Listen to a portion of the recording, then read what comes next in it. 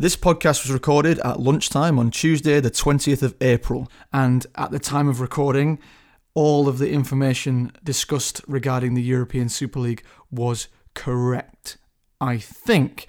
Of course, I'm now recording this disclaimer on Wednesday evening, and things have changed considerably, all for the better. However, we do think that there were some really great points raised in this show by everyone involved, and also we must not let them forget what they tried to do. Therefore, we are going to leave the show as is for posterity, and we hope you enjoy. Goes in towards goal header, and it's in, and Llorente has scored his first goal for Leeds United, and Leeds have what they deserve, an equaliser, 1-1. Here we go with Leeds United, we're gonna give the boys a hand. Hello and welcome to the official Leeds United podcast with me, Emma Jones, Jermaine Beckford, Matthew Lewis, Patrick Bamford, and his dog and his squeaky toy. How are we all? Okay. Yeah, all right. Yep, good, all good. Your dog's having a great time there, Patrick. Yeah, he's been really naughty actually the last couple of days. He's destroying the garden. So our gardener, right, he's put in these, like, you know, for plants, the support sticks that basically help them grow straight or whatever. Oh, yeah. Yeah, like yesterday, Michaela went outside with the dog, and I'm not joking, yeah. He ripped them all out and just tore them to shreds. There must have been about 12 of them, and he's just gone around the whole garden pulling them all out and destroying them. Good work. So, excellent work. In one of them moods. What are you lot planning? Oh, you're asking the wrong man. Trees. Green things. I knew it as well. The dog's probably got as much idea as Patrick. I don't know. It's just stuff to make the garden look pretty, apparently. Oh, nice. There we go. Well, it sounds like you all loved our chat with Luke Ayling last week. Jay tweeted in to say, I have to say, as a very proud Leeds fan, this podcast has me beaming from ear to ear. To hear how much the boys love playing together and working together is very special. Jacqueline Hunt also said, brilliant listening, was chuckling away to myself as I walked the streets of Melbourne today. Tim Heblestone tweeted to say, listening to the interview with Luke Ayling on the LUFC pod strikes me he's a genuinely nice bloke, but then all the Leeds lads seem to be. They are all lovely, aren't they, Pat? We've got no bad eggs, have we? Nah, no bad eggs. You've got a couple of, like, iffy characters. Alioski, bit odd. But they're all really good guys. So. What do you make of Yanni's new platinum blonde hair? I think he looks like Megan Rapinoe. So when he came in, I got the picture up on my thing. I was like, is that what you're going for? The manager tried to make a joke about it. It was a really long-winded joke about how had he dyed his hair that colour because he had an older girlfriend or something. He was 60. I didn't quite get it. Please say you laughed anyway, Patrick. Of course, everyone, the whole group laughed. You have to. Good. It's a good joke, man. What are you talking about? It's a good one. When a player comes into the changing room with a new haircut like that, does everyone just immediately like start rinsing them, or are you all waiting for the first person to say something? It depends who it is. I think because Alioski always comes in with, like, he's been known to come in with different coloured hair. So it's kind of normal now. Everyone finds it weird when he actually has his natural colour. Like, it's like, why is your hair like that when it's not that? So with him, he gets away with it. What about if Pascal turns up and he's got blue hair? Oh no, he gets rinsed. He got a little bit of stick when he started growing his hair, and he got to the point where it wasn't quite ponytail, but he had to slick it back. And I can't remember who. It might have been G. You know, started calling him Chewbacca. So. Pat, we heard Luke say last week that he thinks that you've got the worst dress sense. Have you ever walked in and just been completely ripped for anything you've worn or done differently? No, he says I've got the worst dress sense, but really I just go pretty simple, just a plain tracksuit or something easy that's comfortable. I don't think I've ever been... I remember once, Adam Forsh, I came in one tracksuit and it was a recovery day, and Forsh made a comment saying, oh, have you come in your pyjamas? And like, the thing was, no one else laughed, so I was like, should I laugh here to make him feel better?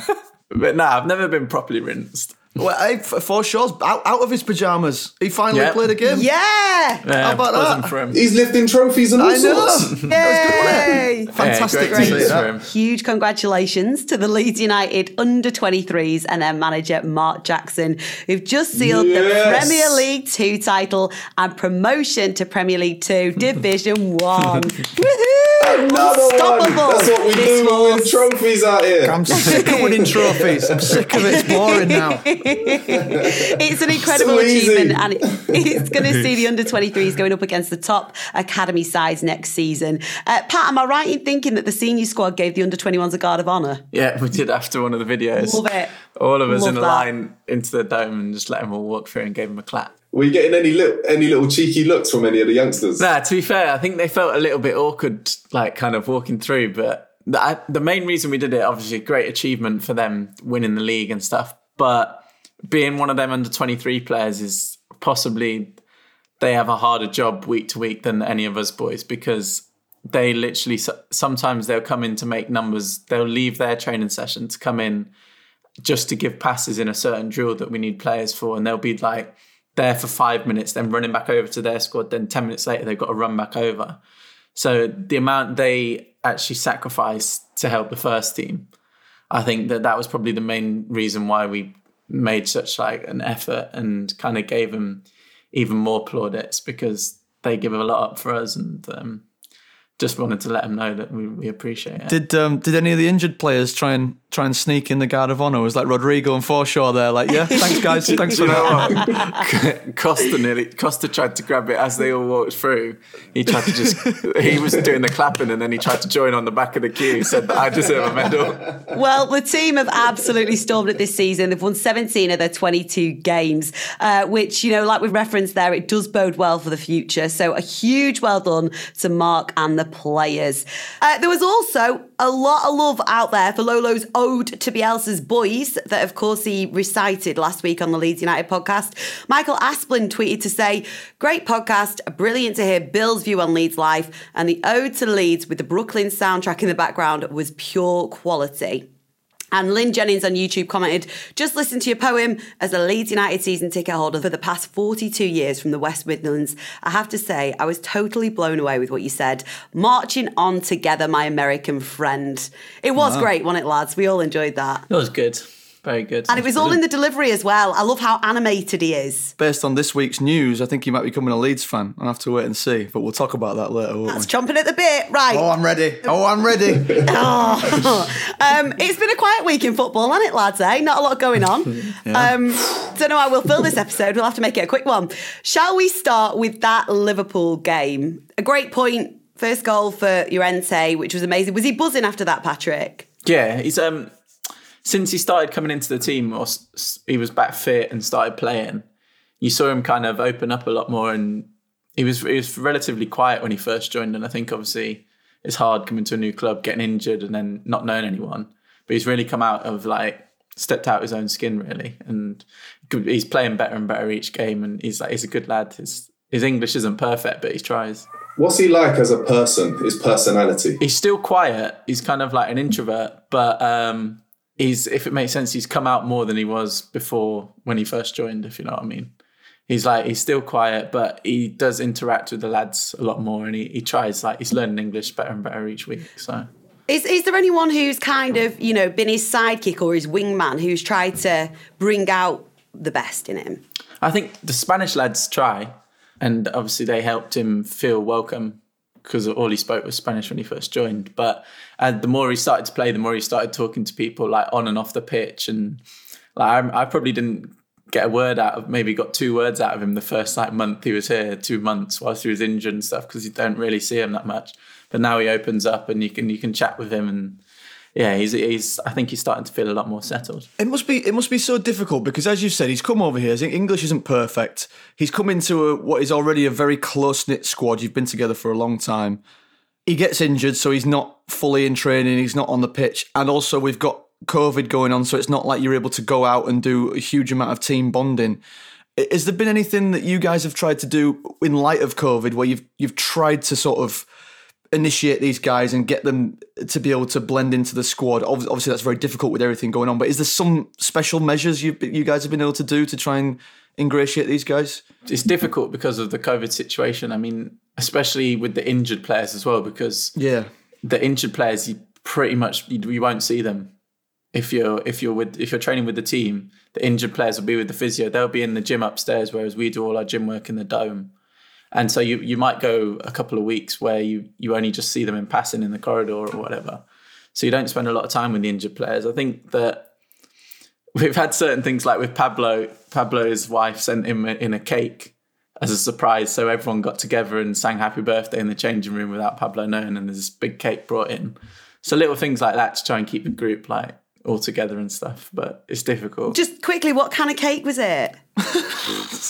It was big. It was like massive chocolate one. I think it had Ferrero Rochers on it, and it was massive. Did the manager let you have any?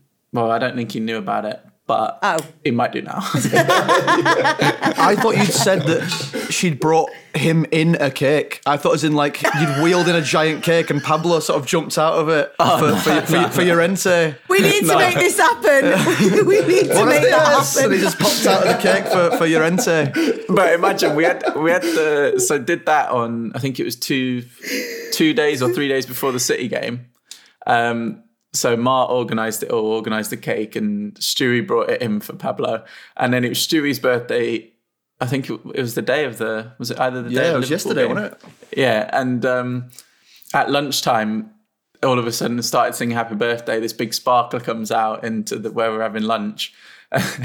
And he's got strawberries with a sparkler in it instead of a cake. No cake for it. Oh, was he grateful of it all the same? Yeah, I think so. I think he just kind of laughed it off. And for you, Patrick, how are you feeling? Because obviously 3 points against Man City, a point against Liverpool.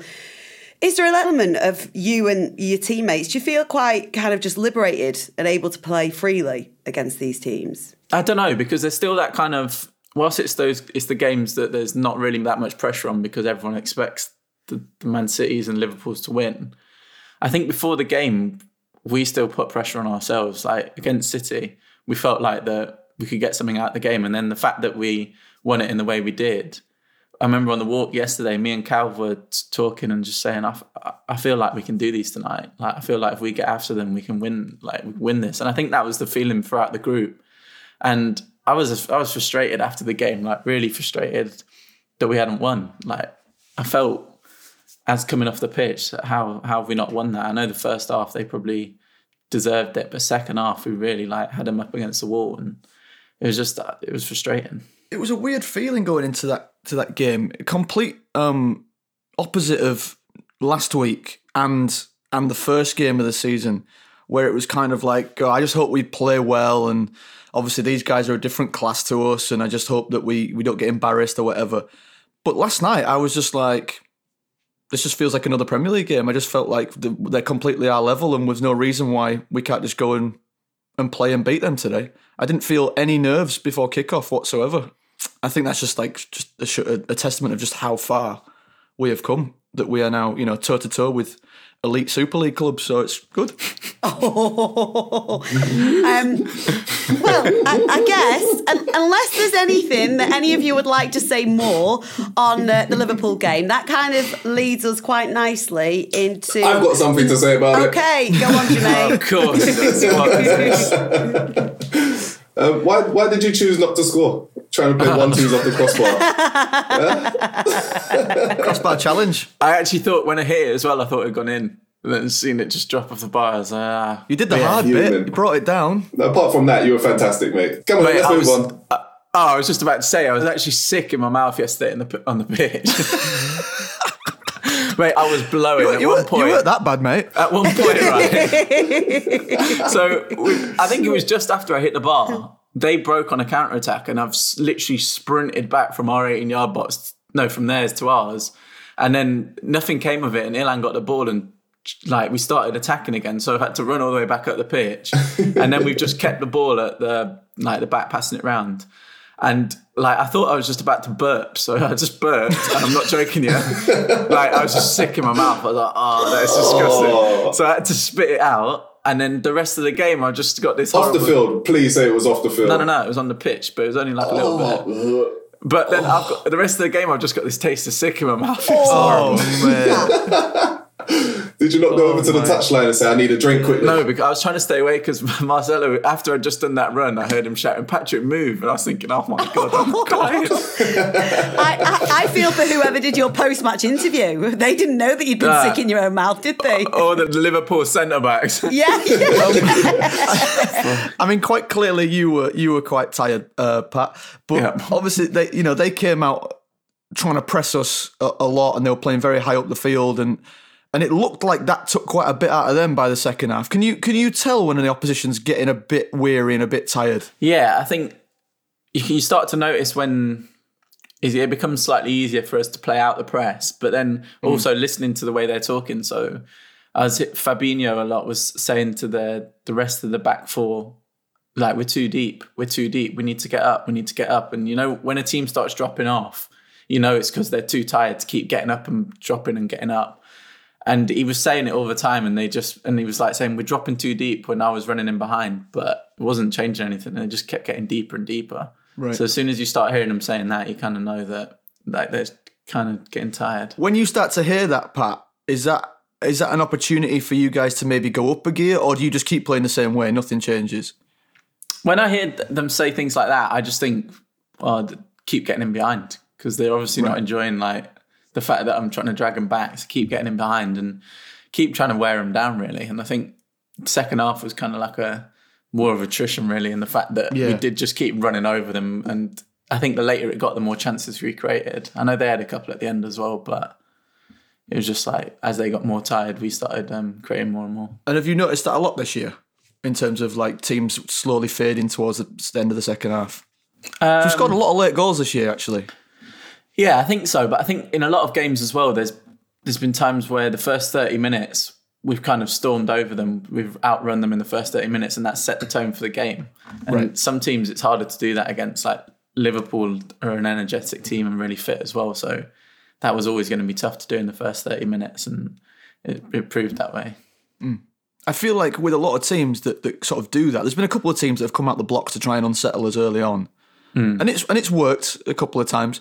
But if we can stay with them, if we can get to half time at 0-0 or 1-0, usually they can't keep that up. They can't sustain that. Yeah, I don't think there's many teams that are as fit as us. I mean, you could possibly say Liverpool would be one of the teams that have our levels of fitness, but the fact that they're playing so many games as well, that's going to take a toll on them. I mean, right, yeah. So out of the teams that are playing just the same amount of games as us, I don't think there's anyone who's close to our fitness levels. Are you concerned that we might actually, because we're quite good now, we might have to do a cup run at some point and then we'll just get more and more tired? I think that the way it's going, we might go into Champions League by default, won't we? Yeah, it's not default. You've earned it. No, we've earned it, but you've earned it. Right. Well, on that, lads, let's talk about the big stinking elephant in the room for the last 20 minutes, shall we? Because the last few days, as we all know, have been dominated by a discussion about the proposed breakaway European Super League. Now, Pat, I'll start with you because I know obviously you were asked about it in your post-game chat. You've spoken about your opposition to it. Can you elaborate on that anymore? I think the awkward thing for us as players, and probably everyone, is that we've only heard what's been released to the public. I only know about it from Twitter and from Sky Sports News. So I can't profess to know all the ins and outs of the details and stuff. But from what I have seen, it doesn't make sense. It doesn't seem fair on the rest of football. It seems very elitist. And I actually saw, I can't remember exactly word for word what Marcelo said, but how about in all walks of life, the rich make money to get richer and the poor just get poorer. So why wouldn't it happen in football? Because it happens everywhere else. And it's sad that it's true. That's actually true. And it's sad that it's true. But I think that with the fans and with the way that if we all come together and kind of stand our ground, we can possibly stop it happening. Oh, here we go. Have you and the players and your teammates? The squeaky toys going off in the background. Even the dog agrees. Have you and your teammates had a chance to discuss it amongst yourselves? I imagine the general consensus is what everyone's feeling towards it. Yeah, I think we were in the hotel when the news kind of came out about it. And at first we were like, nah, there's no way this is going to happen. I think that was on Sunday night. We was just saying that this can't happen. Like, there's no chance. They're obviously just trying their luck. And then the more it went on Monday, the lads started going from this can't happen to, wow, this might actually happen. And it was like, it just seems absurd. And without knowing all the details, it was hard to like understand what they're actually proposing. They were saying it's for the greater good of football, but like for all the details they're released, none of it seems to be helping anyone apart from those clubs that are involved in that Super League. Yeah, the self-proclaimed top six, big six in the Premier League. Matt, you've got fire in your eyes, so we're going to come to you in a moment. Jermaine, what are your thoughts on this? My thoughts pretty much align with what Patrick said there. It's just for the rich clubs to get richer. When you're talking about the possibility of not having any relegations or promotions, it doesn't matter how well or badly they do in their domestic leagues. They will still be a major part of this elitist league, you know, to rival the Champions League. But my frustration with it is the whole point of the Champions League, whether it's run correctly or badly in terms of the financial aspects of it, you've seen teams like Leicester City come out of nowhere and win the Premier League. And in the following season, they're in the Champions League through merit. You know, they've worked really hard for it and they're a breath of fresh air, a different team to play against all these amazing teams from around the world. Now, they're there because of merit, as I mentioned before. If they still win the Premier League, they're not welcome in this elitist league, you know, the ESL, they're nicknaming it, which in my opinion is not right. It's not fair. But also on another part of the whole, those 12 teams, one of the reasons why I feel like they're all getting together is because if you look at AC Milan, Inter Milan, Juventus in Italy, if you take those three teams out of Italy, you're taking away a massive, majority of the financial aspects and the fan base. You go to Spain, you look at Barcelona, Real Madrid, Atletico Madrid, I think are the other team. You take those three away from the league, exactly the same. Financially, it's not going to be viable. The league probably won't carry on, same with in Italy. If you look at England, where you're talking about those 6 teams from England, if they're taken out, it will majorly damage the reputation, the look, the fan base of the UK, and financially it will damage the Premier League as well. I think, however, we have got enough teams to be able to maintain or kind of get back onto a sort of playing field where we're financially able to make it work again. You know, we'll have to take a couple of steps backwards and get used to however they want to continue, whether they want to continue with the Champions League as it is. So you've got the promotion from the Championship to the Premier League, and then you've got something to fight for. I just don't see the point in having a competition where it doesn't matter if you win, lose or draw, you're still in it next year. Yeah. It just doesn't make sense to me. Yeah. It's just purely financial. Matty, being obviously now living in America, the whole concept of it seems very similar to NFL and Super Bowl. Yeah. But Americans, do they kind of accept, would they prefer it if like their team could get relegated, the NFL team could get relegated and a smaller one could come up, or how do they see all that? So the thing with it is that you're absolutely right. It's very much an NFL American franchise model, is that they're kind of what they're proposing, and they've made this offer of they're going to let 5 teams come in on merit, which is definitely. I mean, it's crumbs from the table. I mean, they're saying that these 5 teams can come in, and they've said that purely so they can get around the FIFA rules that means that you have to have some level of competition. It can't be a closed shop. But the truth of the matter is that even if one of those teams miraculously, impossibly went on to win this, they would still get a fraction of the money in comparison to one of the founding 15, even if one of the founding 15 lost every game and finished dead last. They'd still get a fraction. So it's a closed shop in all but name. The dice are rigged. So yeah, you're right. It is like the NFL in that way. And the thing with the NFL is people say, well, if you finish bottom, then you get to go first pick in the draft. So it kind of tries to make it a little bit more even in that context. But we don't have a draft. So that's not applicable in Europe unless that's the future. They actually want to get rid of grassroots football and they want to just make it maybe a college university thing and just have a draft, which what that means then for the thousands of small football clubs around Europe, I don't even want to think about that. But to your question, what do people in America think of it? When I first mentioned that you could not play in the top flight, when I first told my wife that Leeds were trying to get promotion back to the Premier League, and she didn't understand what I meant when I said that, the idea that we weren't playing the big teams because we didn't deserve to at that time, she couldn't grasp that. And at first, it's like, what? That's insane. That's crazy. Why do you play? And then when they think about it, they go, oh, so you mean every single game in the season matters? So it's not about, I've not made the playoffs and I've got no chance of making the playoffs, so these next 5 games are meaningless. And actually, if I finish bottom, it's probably better for me because we get a first pick in the draft.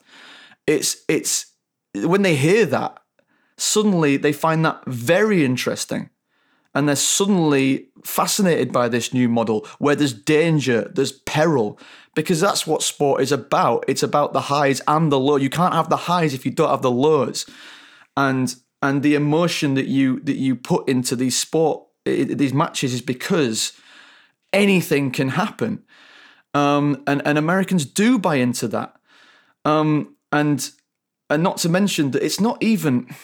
maybe everyone's going to be different, but from people I know, the thing about football that they love isn't even, it's not soccer. The MLS is terrible. No offense to anyone playing there, but the standard is not anywhere near the Premier League. They're not watching the MLS because of the quality of the football. They're watching it because they love the entire culture of football.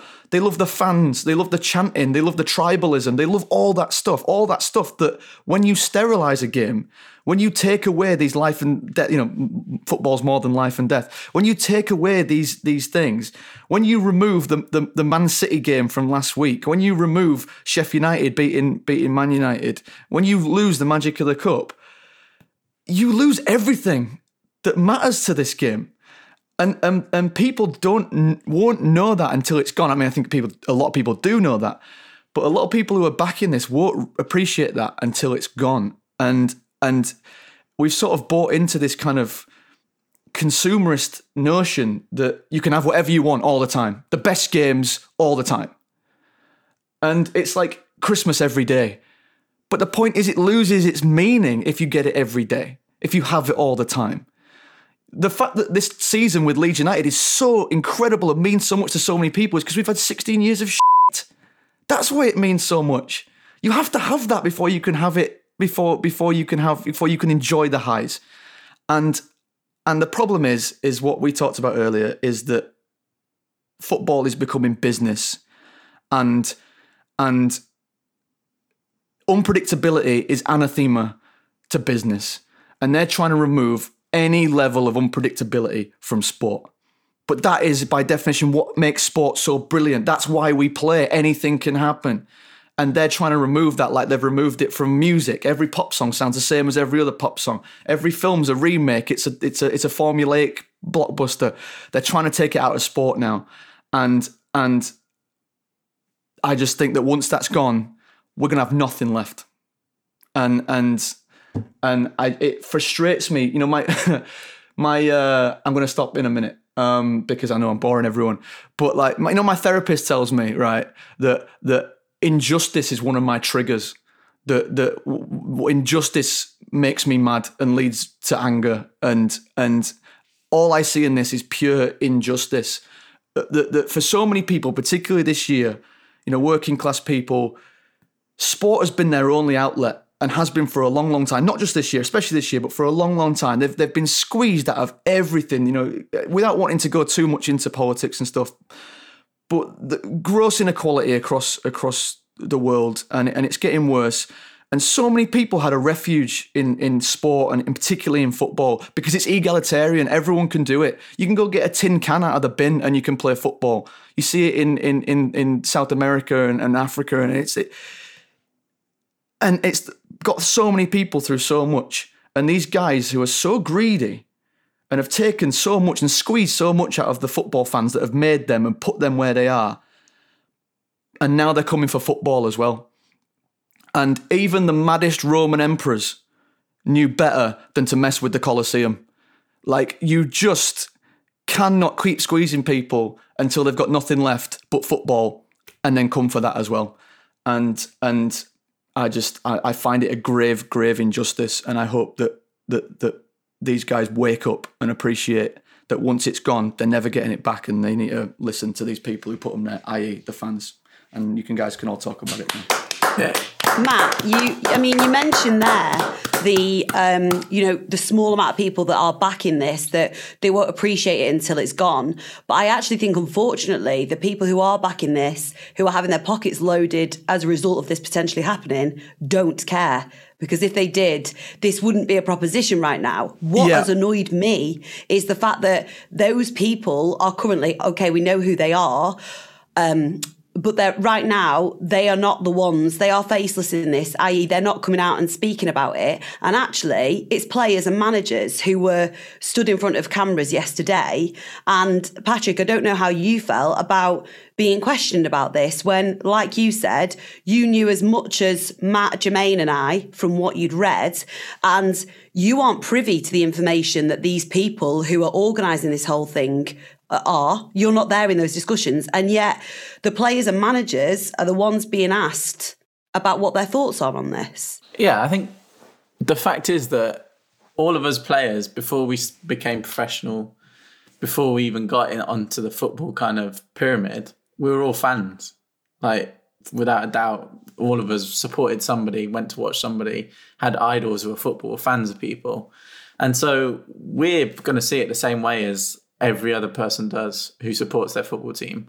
I don't think you might come across the odd few footballers who purely play for the money and think, it's a chance for me to make even more money. But I'm pretty sure that the majority of footballers will think that this is wrong. You saw it with James Milner yesterday. He said he doesn't like it. He doesn't want it. And you'll get the same response from all footballers. I think the difficult thing is when you've seen how Jurgen Klopp came out. He's trying his best to defend his club and stay close with the fans, but he's put in an awkward position because he doesn't really know what's going on. He's in the wilderness. The same as when Ole Gunnar Solskjaer came out and was speaking about it. He's in the wilderness, doesn't know much about it, so it's not getting passed down. And Gary Neville said yesterday on the TV about how their employees, they're not even telling their employees their plans. So they're just getting laid with the shit almost and having to kind of face it up, and it's nothing to do with them. So it's bad from the bottom to the top. When I reference that they will regret it, and I don't mean that in terms that they'll miss it, because you're right, Emma, they don't care. You know, they look at fans as a commodity, as employees, effectively, to be hired and fired whenever they want. They're not customers to be served. People who have created these clubs, they're just employees, really. And when I say they'll regret it, I actually meant more in the context of being on the sharp end of pitchforks. But people, they need something that's theirs. It's an outlet that belongs to them. And football is so much to so many people that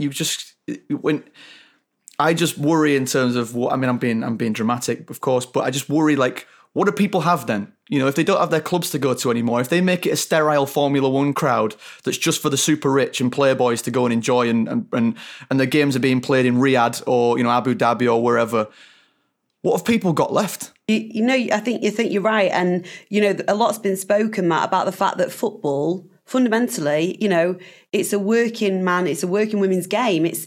And people, fans, dedicated fans, work hard. They earn their money to come and watch their clubs, their teams, home and away. And these people that are, proposing this European Super League, I think are so out of touch. And like you say, Matt, they don't care. They have no care for the football fan. So they just assume that it'll be okay. They can do what they want. And as long as it financially benefits them, which seemingly, that it does, they don't care. They do not care. And that's why I kind of think that we need to be, putting people on the spot yesterday maybe wasn't the right call. But going forward, we need the players and we need the coaches to fall on the side of the fans here, because the fans have no power when it comes to these 6 clubs, because the people know that TV deals where the money is, shirt sales in the Far East and in North America and stuff. That's where your money is, and sponsorship deals and all this kind of stuff. Ticket sales, it's nothing for those big 6 clubs, and so fan power is non-existent. But they're talking about getting the best players all the time. If the players say, well, I don't want this. I don't want to play in this anymore. When my contract's up, I'm going to go somewhere else. And I know people say, oh, well, they make more money. They're going to earn a living. It's like they're already making plenty of money. It's not as if like they're going to say, I don't want to earn £1 million a week anymore. I'm going to go earn $500,000. Sorry. And he's going to be on the breadline.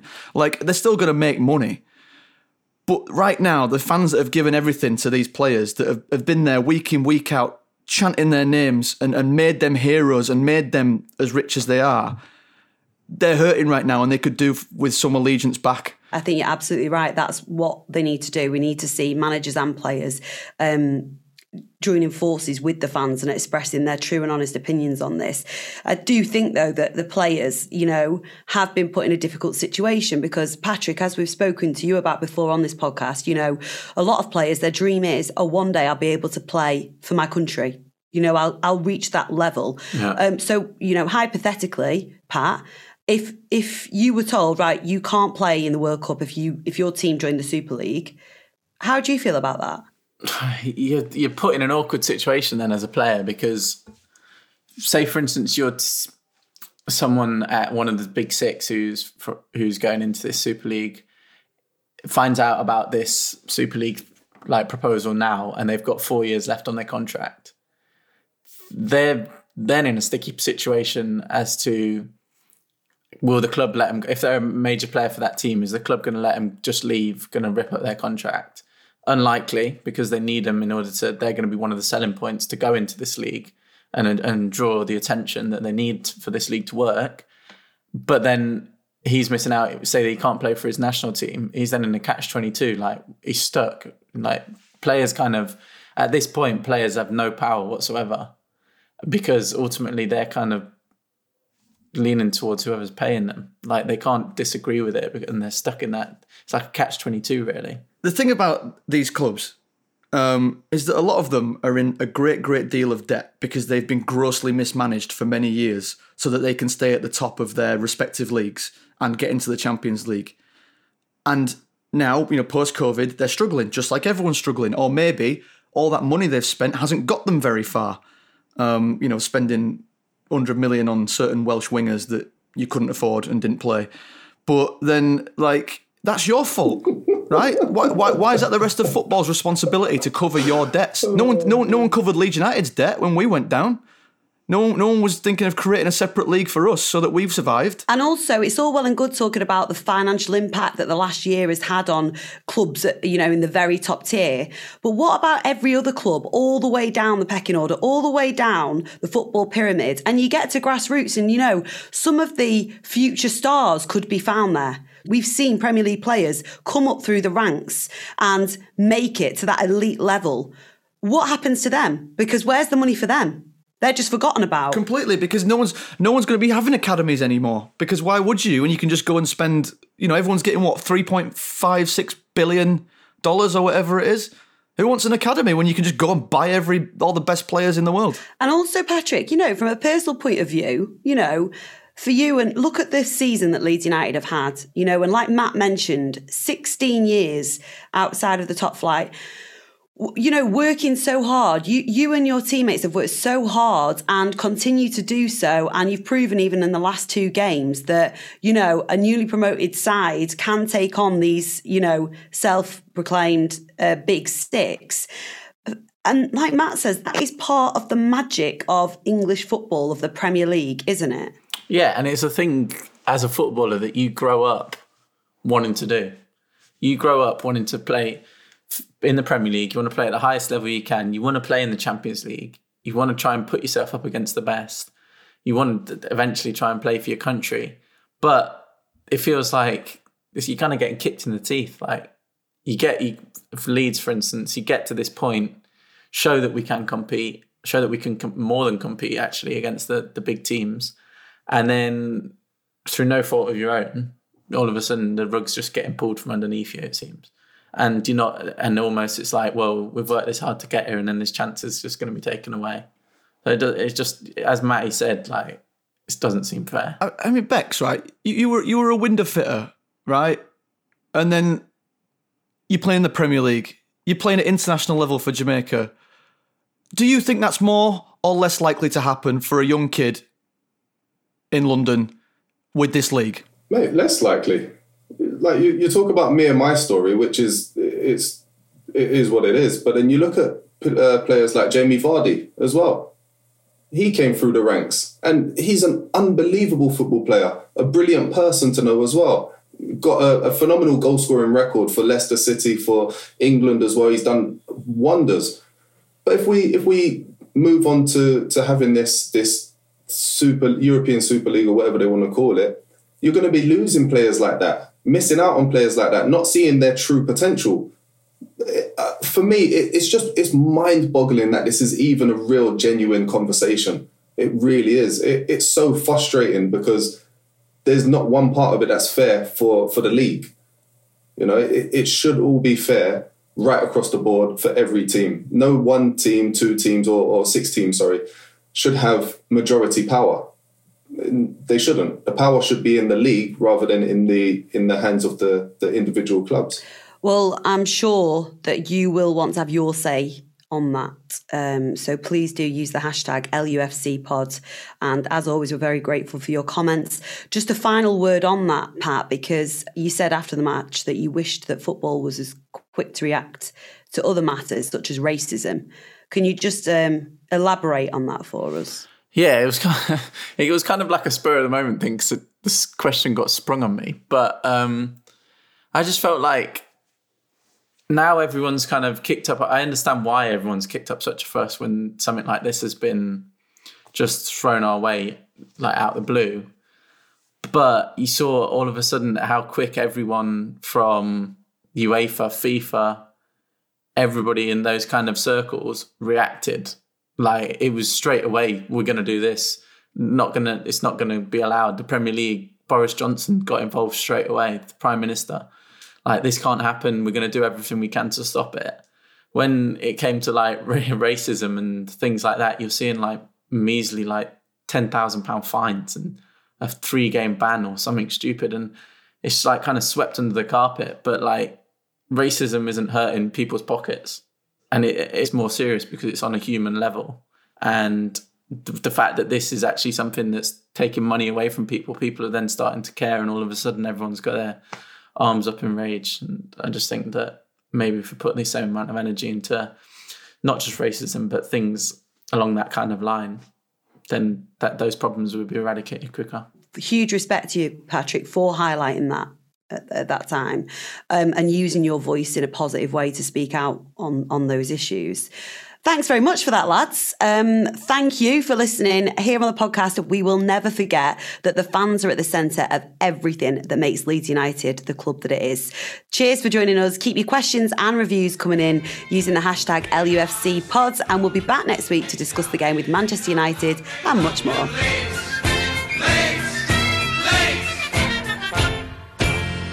We're going to have to bring a really upbeat one next week, aren't we? I know.